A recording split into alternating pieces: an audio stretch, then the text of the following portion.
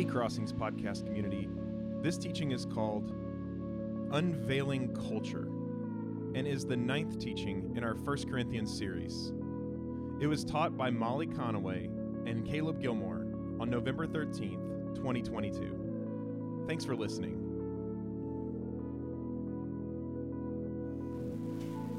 Hello. Good morning. Good to see you all. Welcome to our talk show. This is like a dream come true. I've always wanted to be a talk show host. No, we're glad you're here. We are in week 9 of a 15-week study of a New Testament book, which is actually a letter called 1 Corinthians. The Sunday after Thanksgiving, we're going to take a break for Advent, and then we'll hop back in to finish it off. But 1 Corinthians is this letter to an early church in Corinth. The author, Paul, is kind of haphazardly writing letters to this church, receiving letters from this church, responding to questions and issues and disagreements that are happening, kind of like Dear Abby letters. And the church was dealing with a lot of issues. There were disagreements all over the place about what was going on, about how to live according to the ways of Jesus under the social, economic, political world they found themselves in. So the Corinthians were some of these earliest followers of Jesus, which means, and I don't know why this blows my mind so much, but it means that they didn't have the written Gospels to figure out how to live according to the ways of Jesus. They had to do that by listening to and receiving advice and wisdom from teachers like Paul. And so things that Paul has brought up in the past, the Corinthian church was taking advantage of their freedoms at the expense of others in the community. This letter has hit hard the idea that Christ does not seek power or control, that the very nature of God coming into the world, as a baby, to live and be crucified is actually the opposite of power and control. It's a really weak and foolish plan, actually. 1 Corinthians 1, right off the bat, Paul says, "For God's foolishness is wiser than human wisdom, and God's weakness is stronger than human strength." So we keep bringing up this weakness of God, foolishness of Christ stuff. And today, in 1 Corinthians 11, it takes kind of a turn. And this letter starts talking about the order of worship. So what happens, issues that are happening when the Corinthian church comes together and meets for worship. These are the issues that are coming up. This is people fighting about the church carpet, or the old ladies are fighting in Sunday school again, these kinds of issues. And you should know right off the bat that this teaching, or this teaching is also weird, but this scripture that we're going to talk about is very weird. That's one of the reasons that Caleb and I are doing this together. Essentially, every commentator, every scholar has a phrase like this about 1 Corinthians 11. This is Richard B. Hayes. He says, more than any other passage in this letter, 1 Corinthians 11, 2 through 16 presents severe problems for the interpreter. The first principle that should be applied in our reading of this text is the principle of hermeneutical honesty. So hermeneutics, kind of the way we read Scripture. We should never pretend to understand more than we do. Every commentator has that about this section. Nobody really knows what's going on. So that's why we're kind of doing this, I don't know, what is this, coffee house, talk show, news anchor, fireside chats. Yeah. Because this is weird stuff, and none of us practice what we're about to talk about in this text today. I'm also the boss, and I just said we were going to do this together. Oh, so. I thought I was just going to sit here and lend credibility to the teaching. Oh, yeah. Is that not what? Okay. That's what I need. Yeah. Did I get that wrong? Yeah. No. Anyway, none of us apply what this scripture talks about today, and you'll soon figure out. We're about to spend the next 20 minutes talking about one article of clothing, and that's really weird. And your curiosity is piqued. Which article of clothing are we going to talk about for 20 minutes? No. Let's read what Paul says here in 1 Corinthians 11, starting in verse 2. He says, "I commend you because you remember me in everything and maintain the traditions just as I handed them on to you." Now, some of you guys have been with us for 8 weeks studying this, and Paul is starting off with this really nice line, celebrating them for something. And you got to know that what's getting ready to come next is this word, but, right? We've all gotten those emails, right, where somebody starts off by saying, "Hey, thanks, hope you're doing well, really enjoyed whatever you did but I have, and then the rest of the email is essentially a complaint. That's what we're going to see happens here in 1 Corinthians 11. Paul says, but I want you to understand that Christ is the head of every man, and the man is the head of the woman, and God is the head of Christ. We're just going to read through this entire passage and just kind of let it all wash over us first, okay? Any man who prays or prophesies or teaches with something on his head shames his head. But any woman who prays or prophesies with her head unveiled shames her head. It is one and the same thing as having her head shaved. For if a woman will not veil herself, then she should cut off her hair. But if it is shameful for a woman to have her hair cut off or to be shaved, she should wear a veil. For a man ought not to have his head veiled, since he is the image and reflection of God. But woman is the reflection of man. Indeed, man was not made from woman, but woman from man. Neither was man created for the sake of woman, but woman for the sake of man. For this reason, a woman ought to have authority over her head because of the angels. Nevertheless, in the Lord, woman is not independent of man, nor man independent of woman. For just as woman came from man, so man... like birth. Yeah. So man comes from woman. But all things come from God. Judge for yourselves. Is it proper for a woman to pray to God with her head unveiled? Does not nature itself teach you that if man wears long hair, it is dishonoring to him? But if a woman has long hair, it is her glory. For her hair is given to her for a covering. But if anyone is disposed to be contentious, if you don't agree with me, we have no such custom, nor do the churches of God. Scene. Okay, so now you know why we're really here together, why we are both doing this teaching, this passage that is weird to read. And as I look around the room, I am noticing, with the exception of maybe a toboggan because it's finally cold now, the distinct lack of head coverings. Oh, Maria. Thank Good you. job. Biblical woman. She's going to pray later, so that's why. What is going on in this passage? Basically, this passage is about what happens when the church in Corinth gathers together in worship as a community, both men and women, just like we're doing here. And Paul is clear here that men and women are both engaged in the gathering, right? They're both praying, they're both prophesying, they're both taking part. And this word prophesying, as I mentioned, is probably closer to preaching. This isn't like necessarily some kind of ecstatic experience.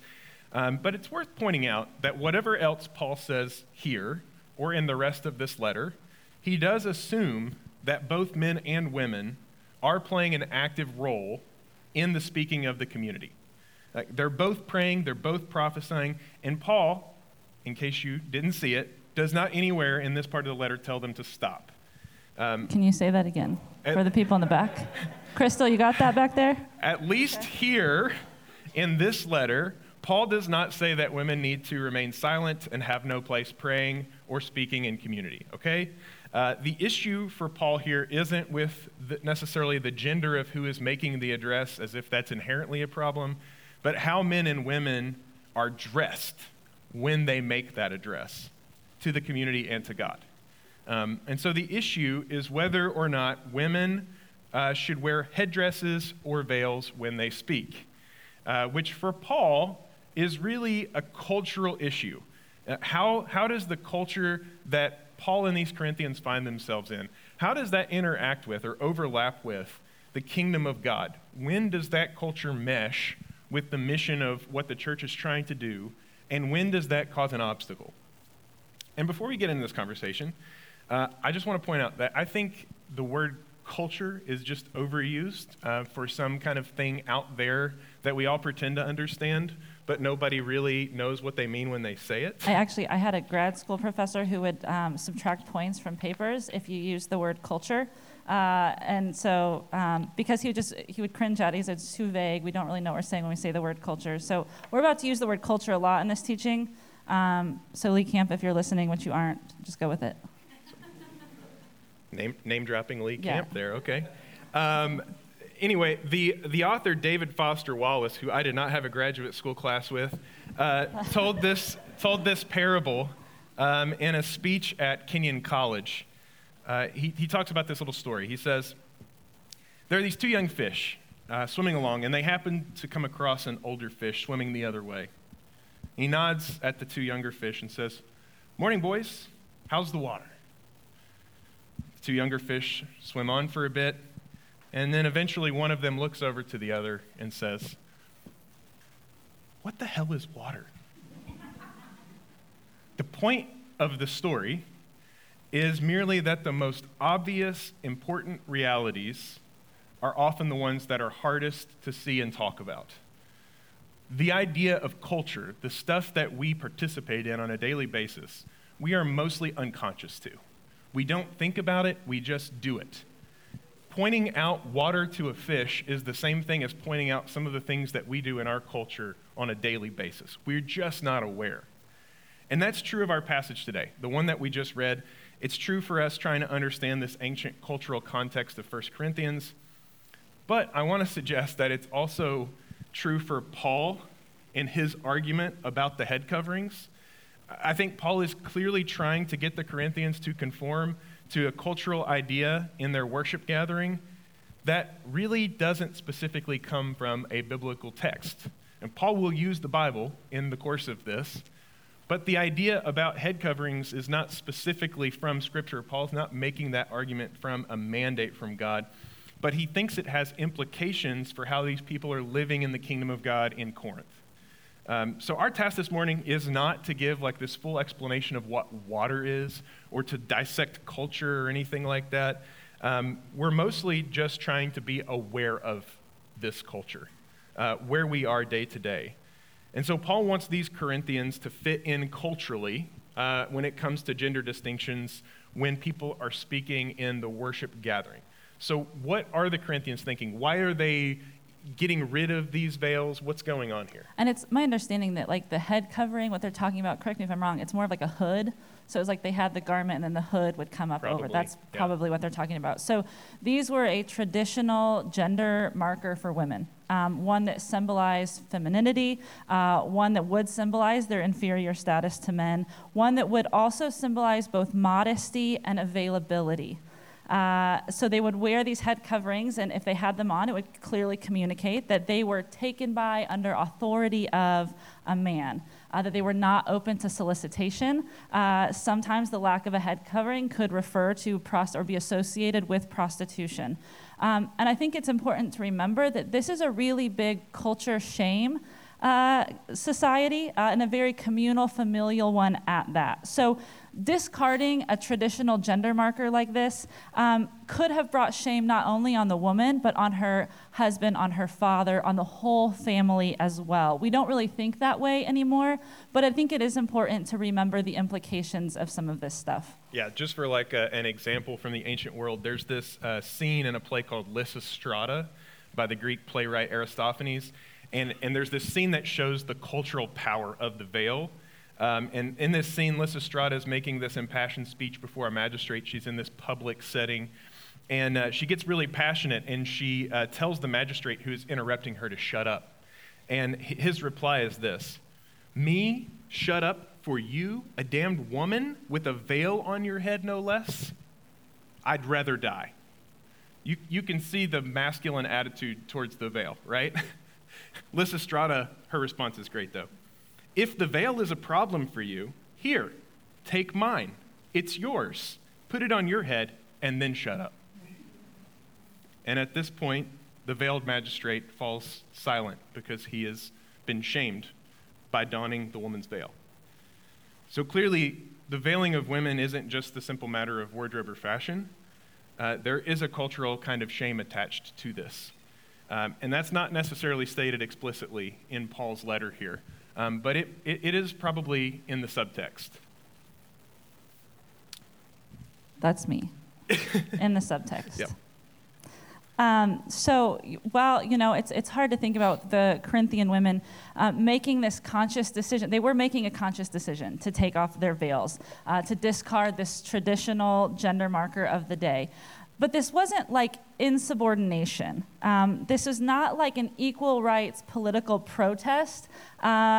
So why are they doing this? What's actually happening? To understand, we need to go to another passage in Galatians, another letter from Paul, where Paul says this. This is Galatians 3. But now that faith has come, we are no longer subject to a disciplinarian. For in Christ Jesus, you are all children of God through faith. As many of you as were baptized into Christ have clothed yourself with Christ. There is no longer Jew or Greek. There is no longer slave or free. There is no longer male and female, for all of you are one in Christ Jesus. And so we said before, other parts of 1 Corinthians, other issues that have come up in this church, is the way the Corinthians have taken their freedom a little too far at the expense of others in their community. So what's likely happening here is that the women, when praying, when prophesying, when teaching, are acting in their freedom and power of the Holy Spirit to remove their head coverings as a sign of their freedom in Christ. Like, it's possible that this was an intentional reflection on these women's devotion to the message of Christ, that their attempt to honor the freedom that they were given, as Paul describes in Galatians 3. Like, they are trying to live out this theology of neither male nor female, all being one in Christ Jesus. But apparently, their actions were causing issues. Otherwise, Paul wouldn't be addressing it. It would be helpful to know what the exact issue was. We don't have the letters that were written to Paul. It would be helpful if we did. But you can imagine the letter that was written to Paul to say something like this. Hey, Paul, we, like at our church, are trying to maintain the traditions you taught us, that we learn that in Christ there is no longer distinction between male and female. So when we come together for worship, the women are playing an equal role as men, but an argument has arisen because some of the women, when acting in their freedom and power of the Spirit, have begun removing their head coverings. And some of the more timid conservative members of the community don't agree with this and think it's a disgrace that the women would let down their hair in public. Some of us think you'd be okay with this practice. It is a visible sign of truths you've taught us in the past. But could you clear this up for us? So for Paul to actually say, no, actually stick with the head coverings, it's possible that that came as a surprise to this church community. Right, and I'm interested in why Paul argues for them to embrace this cultural value, because elsewhere we've seen Paul sort of dismiss larger Roman values. When we studied the context of marriage, Paul seems to be bucking the Roman marriage ideology that was prevalent throughout the society. So why does Paul argue for sticking with the veils here? So we have to kind of go back and look through some of the things that Paul says here to these Corinthians who are radically interpreting this baptismal confession of no longer male or female in Christ. And Paul starts off with this argument that sort of shows this hierarchy that he sees in the world. He says, I want you to understand that Christ is the head of every man, and the man is the head of the woman, and God is the head of Christ. Paul essentially is saying, this is kind of the order of the world. This is how it works. There's God at the top. There's Christ, who is below God, not necessarily theologically, you understand, but and then men who get their authority from Christ, and then women who are under the authority of men. And so his argument is that when men veil their heads, they shame their head, the person above them, Christ, God. And when women don't, they're shaming theirs. Not just their literal head, but also potentially their husbands. And so essentially, improper headdress for Paul in this passage is a lack of order. It's about chaos. It's about a loss of distinction in a way that in the world that they're living in makes the church look bad. It makes them look like they don't understand how the world works. That's what Paul seems to be saying. He continues. He says, for a man ought not to have his head veiled, since he is the image and reflection of God. But woman is the reflection of man. Indeed, man was not made from woman, but woman from man. Neither was man created for the sake of woman, but woman for the sake of man. Okay, so Paul's argument here is actually where he starts to bring in a Bible verse. And he's quoting or sort of alluding to this creation story that we read about in Genesis chapter 2. The story there describes how God had created the first human after he had created most of the earth, but not quite all of it. And this is what it describes there. It says, then the Lord God formed a man from the dust or the clay of the ground and breathed into his nostrils the breath of life, and the man became a living being. So creation in this story is like a two-step process. God first creates the form of the human. This, in Hebrew, it's Adam, and it's made out of dirt or clay, and it's just a lump of earth until God breathes into it, until God animates it with the life force. So God takes this Adam creature, Adam, and sets it in the garden called Eden. And Adam works the land there, but it turns out it's a lot to do, and he needs help. So this is what Genesis 2 says. The Lord God said, "It is not good for man to be alone. I will make a helper suitable for him." So this is not a teaching on Genesis. We could get into a lot of all this. I'm not going to do that. But essentially, just pay attention to the fact that God is making this helper, according to this text, for the man, right? God and Adam then line up all the animals that have been created, and thankfully for us human beings, none of them turns out to be just right for the human, and so something else has to be done. It says, "But for Adam, no suitable helper was found. So the Lord God caused the man to fall into a deep sleep, and while he was sleeping, he took one of the man's ribs and then closed up the place with flesh. Then the Lord God made a woman from the rib he had taken out of the man, and he brought her to the man." So this is where Paul is getting his ideas, right? That man was not made from woman, but woman from man. He's alluding to this story. That woman was not made, that man was not made for the sake of woman, but woman for the sake of man. This is where he's getting these ideas. And in this creation story, God makes the first man and then the woman, who is the helper. And this is the story that Paul is being shaped by. His vision of divinely ordained hierarchy comes from this story in Genesis 2. But there's a problem, because there's more than one creation story in the Bible. There's a creation story immediately before Genesis 2, in Genesis chapter 1, and in that story, the creation of humanity, both male and female, happens at the same time. Genesis 1:27. So God created humans in his image. In the image of God, he created them. Male and female, he created them. So, which creation story has it right? Paul's theology here is dominated by the creation story in chapter 2, but seems to neglect the theology of the first story where both men and women are created together in God's image. And so whether Paul knows it or not, whether or not it was because he was swimming in the water of first century Judaism, Greco-Roman society, Paul privileges the Genesis 2 story. And we see this playing out because for those of you who stayed awake during philosophy class in high school or college, you may remember the name Aristotle. Aristotle has a very similar view of the world as Paul here. In his book, Politics, he argued that both the nature of women and slaves were intertwined, that they were destined to be subservient to men. He talks about the union of men and women being for the good of the continuation of the species. I don't think we would disagree with that. But in this pairing, in the same breath, he talks about the union between those, quote, naturally suited to rule and with those who are inherently inclined to be ruled. And this was a natural hierarchy for Aristotle, right? In the same way that Paul sees the gender dynamics between male and female as being natural. He said that humanity was superior to animals, quote, even as the male is by nature superior and the female inferior. The male the ruler and the female the subject. This is water. This is the water that Paul is swimming in. Both Aristotle and Paul say the same thing, that this hierarchy is natural. It's what we depend on for our society. But Paul is also bringing in the Bible. Paul's also bringing in Genesis chapter 2.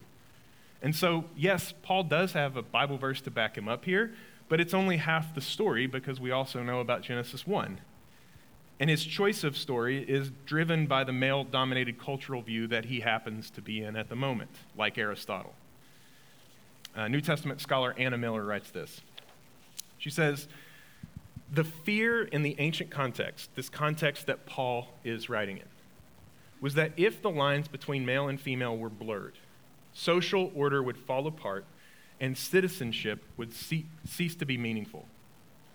The gender difference Paul evokes in 1 Corinthians 11 suggests that women's speech is not just different, hence the need for the veil, but a source of disorder, even dangerous disorder for the community. I mean, I don't know. I just feel like it's the women that hold things together. I don't know. It's probably true.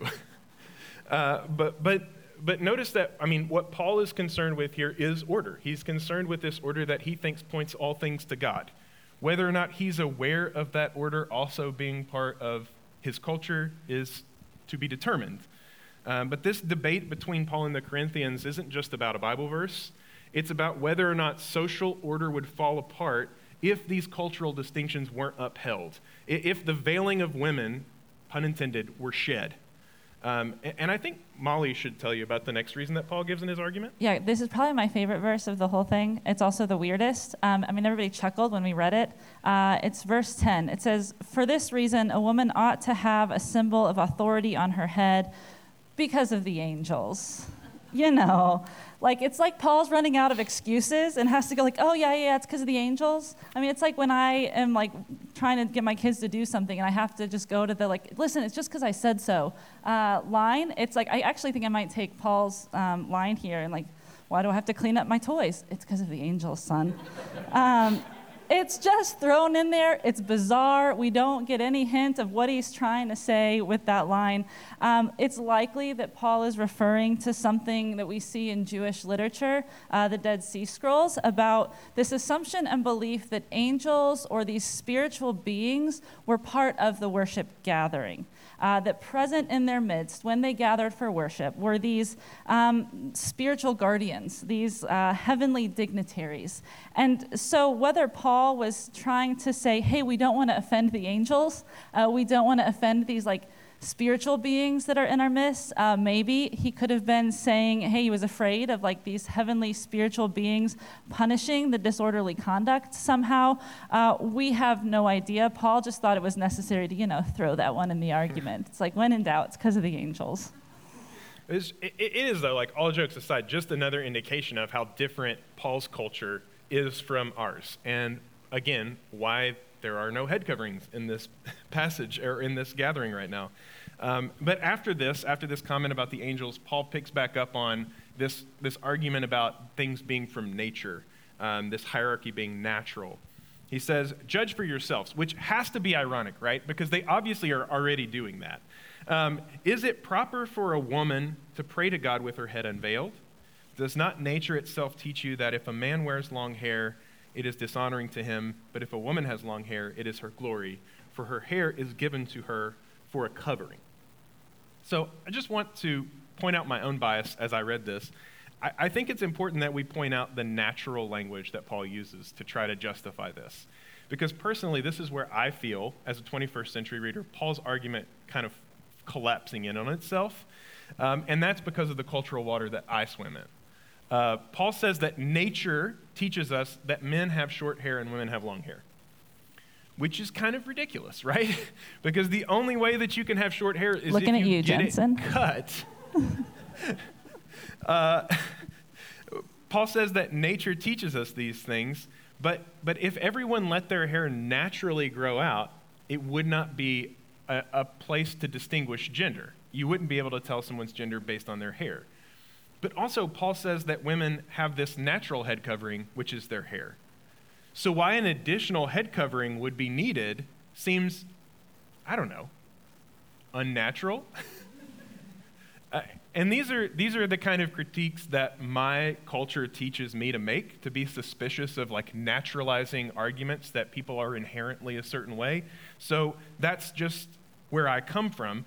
But Paul doesn't seem to be aware of this danger. Paul doesn't seem to be aware that naturalizing arguments are bad or perhaps biased. And I thought this would be a good time to interject a really important part of my story. And also something I learned this week while doing the research for this. So when I was 16 years old, I got my first job at Krispy Kreme Donuts. I hated it. I lasted 3 weeks. So I quit at Krispy Kreme and went to go work for an establishment called Berean Bookstore in Bloomington, Illinois. I think we have a picture. It's Berean Bookstore in Bloomington, Illinois.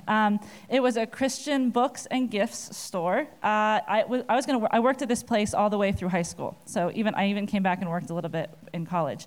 It was filled with books and gifts and all kinds of Bibles. It was owned by the Apostolic Christians in Central Illinois. There were precious moment figures. There were these breath mints called testaments. Raise your hand. Has anybody Raise your hand if you've ever had a testament? testament. Yeah, okay, good. I think the weirdest thing that we sold that I remember is there was this like plush tie-dye cross. So like a stuffed animal, but a cross that was tie-dye. We sold those things. Anyway, while I worked at Berean Bookstore, I had to wear a long sleeve black shirt and a khaki skirt that went down to my ankles and closed-toed shoes. I mean, the closed-toed shoes, it was dangerous out there. Those commentaries. Is that why? Fall, Is that I don't really know. why? I have no idea. I think it's modesty. But part of my job at Berean Bookstore in Bloomington, Illinois, was when someone came to the customer service desk, I would meet them there, and if they asked for it, I would pull out this special binder from under the customer service desk and go through it with them. And on each page of this special binder were these lace head coverings.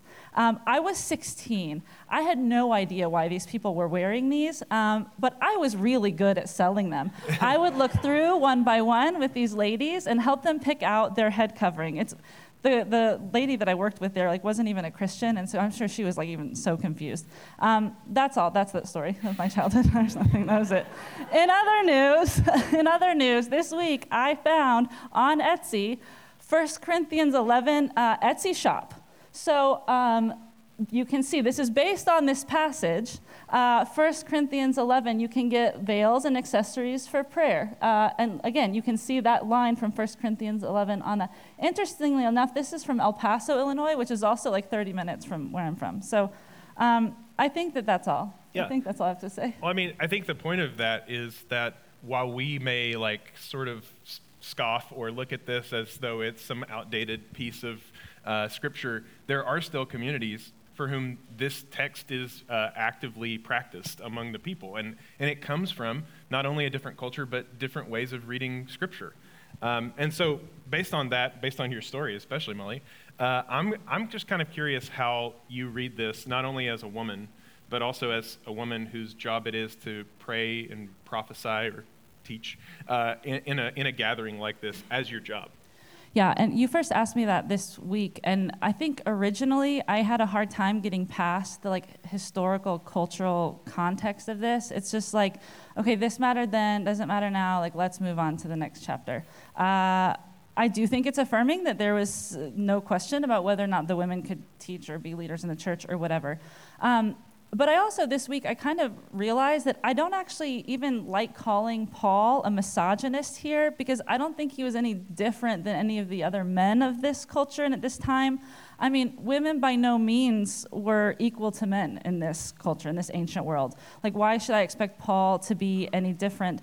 I think Paul was concerned about the unity of the church. I think Paul was concerned about the sustainability of the church, both in ways that went along with the cultural context and ways that didn't. And so I can respect that. I can appreciate that. And I might be trying too hard to save Paul here or stand up for Paul. And why do I need feel the need to do that? But I don't know. I think that my view of this is pretty consistent with how I view the whole women in ministry thing anyway, which is mostly that it's just a battle that I don't want to fight, that I don't really care to fight. I'm so glad that there are, and thankful for people who are fighting that battle, doing the research and the advocacy work for women in ministry roles. Otherwise, I probably wouldn't be here today. I've just never felt like that's my work to do. I kind of decided a long time ago that I'm just going to do the pastor ministry of Jesus, preach the gospel thing the best I can. And if that's a problem for somebody else, there's plenty of other people that they can talk to and other faith communities for them to be part of, especially in this town. But I actually think that the way I actually think that that outlook for me and how I view women in ministry was pretty consistent with these women in Corinth. I don't think actually that they were trying to like smash the patriarchy. We're going to remove our veils, show them. I just don't think that that was even in the realm of possibility or thought for them. I could be wrong. I think they were just trying to sing and speak and pray and preach alongside the boys the best they knew how. And according to what Paul has already taught them, that there is no distinction between men. I think they were trying to do their best, and I do get mad and annoyed and irritated that they were then told they weren't like doing it right. But I'm also not surprised. Like that's just kind of how it was. And this is kind of a trippy thought and total speculation on my part. I'm not a biblical scholar. But I think if Paul were alive today, and we decided here at Crossings, downtown Knoxville, that like the women were going to be required or expected to wear some kind of head coverings or long khaki skirts or like turtlenecks or something, I don't know. I think that Paul would have had harsh words to say about that, about what that communicates, about who we are and what we believe to the broader community. I think it might totally be flipped on its head. That was good. That was a joke. Good pun. Thanks. But if you apply Paul's theology to today. So that's where I'm at. That could change tomorrow. I don't know. I just read this and I don't really interpret it to say much to me about me and my role, as much as it has something to say about all of us being conscientious about how the world perceives what's going on within the faith community. And I think we're going to ask some of those questions in a minute. Yeah, just before we do, though, I just do want to point out that I think Paul and just about everybody would be really upset if we all had to wear turtlenecks. Probably, yeah. But in case you haven't kind of gotten, we've been in this study now for 9 weeks, and if you haven't gotten the gist of how we're handling this series, we're not offering a ton of answers authoritatively, not because we don't have answers, but we just think that there are better questions that we could be asking. And it's not that we're afraid of giving answers. It's not because we're cowards and we don't want to speak up for the truth and defend something. It's because these matters that we're dealing with here, not just like veils or gender issues, but the intersection of culture and faith are messy and complex issues that everybody experiences differently. And so the question that I had for myself this week, the question that I want to pose to us as a community, is what factors motivate me to read this passage or any passage in the Bible a particular way? Why do I want to read the Bible this way? And so when it comes to 1 Corinthians 11, the specific issue that we're dealing with here, I think there are at least two different kinds of readings that we could perform. I think one option, which people argue for, is that Paul is kind of a progressive, like for his day here in this argument. Paul does not, as we've already mentioned, prohibit women from speaking in the congregation. At one point, he says, nevertheless, woman is not independent of man, or man independent of woman. Like they go together, we need each other. Like Paul seems to be advocating for some kind of like egalitarian way, some equal view of men and women in the gathering.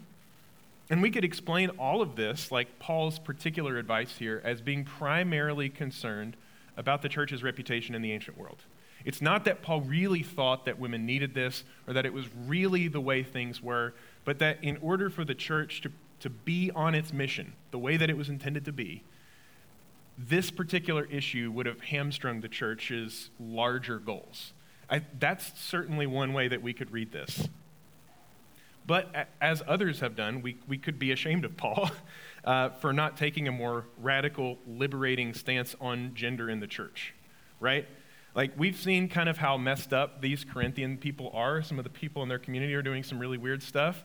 But it's kind of ironic to me that it's here in this passage that they seem to be having like the more liberated view of this Galatians 3:28, this kind of reading that we would want to perform today, right? And that we find ourselves butting up against Paul here.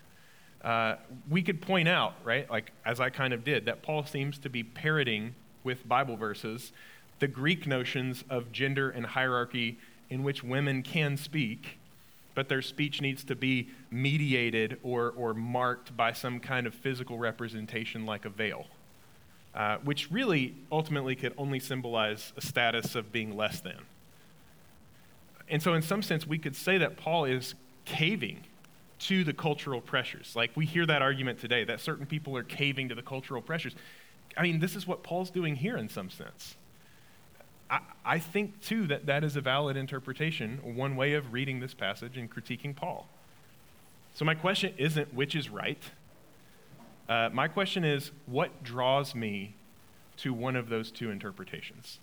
What is it that I want out of reading Paul this way? Why do I want to rescue Paul from the charge of misogyny or cultural appropriation? Is my view of Scripture at stake? Is there something behind that makes me want to pick that? Is there something that I need to save in Paul because he doesn't line up with my cultural values? Or when I want to condemn Paul here, when I clearly see that this is not the way I want to live my life, and I want to praise the Corinthians for their interpretations, is it because of my 21st century post-Enlightenment culture that rewards me for having that perspective? Is that why I want to read the text this way? Do I need the Bible to validate my values? And so I need to find some kind of middle ground. Like, why do we read the Bible a certain way? This is the water. This is the culture that we don't think about when it comes to the way we read the story of God. And so those are kind of my questions. Those are the ones I want to sit with. I think my big question coming out of this that I referenced earlier is how much of our faith principles and decisions are led by dominant culture and perspectives, good or bad?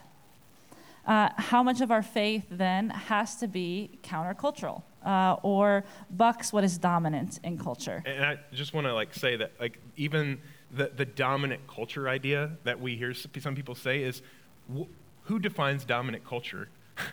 Dominant culture could change if I drive 20 minutes north from here. So based on my zip code in Knoxville, dominant culture probably means something different. Who defines that? How is that relative? What do we do with that? Yeah, I think the question is, how do we know when the culture, so the way everybody else is living, is right, and when aren't they? When should we buck that? What outside perspectives and opinions do we care about or don't we care about? And can this change over time? It is a lot of the question I'm wrestling with all of this. So there's plenty of questions for you at lunch to think about, talk about. But it's interesting, today's section of 1 Corinthians speaks about an issue surrounding something we have discarded, that we don't apply to our time and place. Which is interesting because next week, the Corinthian church struggles with an issue surrounding something that we do and talk about every week that's just as weird as head coverings, if you think about it. It's about a practice of coming around a table called the Lord's Supper, where there's this bread that represents the body of Christ, and there's this wine that represents the blood of Christ. Both things that remind us that God came to be human and engage in all of the mess and vulnerability and complexity that comes with being human. And we couldn't handle that. We couldn't handle that kind of weakness or foolishness from a God. And so we killed him, but God refused to give up. He refused to forget the love that he had for his people, his creation. So he reaches into the grave and brings Christ back to life. And he reaches in the grave that we dig for ourselves every day, and the graves we dig for each other every day, and bring us back to life again and again and again. That's the story. That's our story, the ones that we so often forget. And so we come to this table then to enact and participate in that story, to remember that. And it's weird. The world probably thinks that this table is really weird. And we do things like this also to make this space different than the other spaces that we find ourselves in. Spaces that don't have a story like this to ground themselves in. And so where things like head coverings may communicate something to those in the outside world that we wouldn't want to communicate, things like this table, inviting people to pull up to a seat, to be part of a story of hope and healing and justice and inclusion and restoration and new life, that's a compelling narrative to draw people into. And that's what we're here to do each week. in a world so desperately looking for a good story to find themselves in. And so we are going to do that together. You are welcome to come when you're ready. We do have gluten-free crackers and grape juice. If you don't want the wine, just let us know. But yeah, come when you're ready.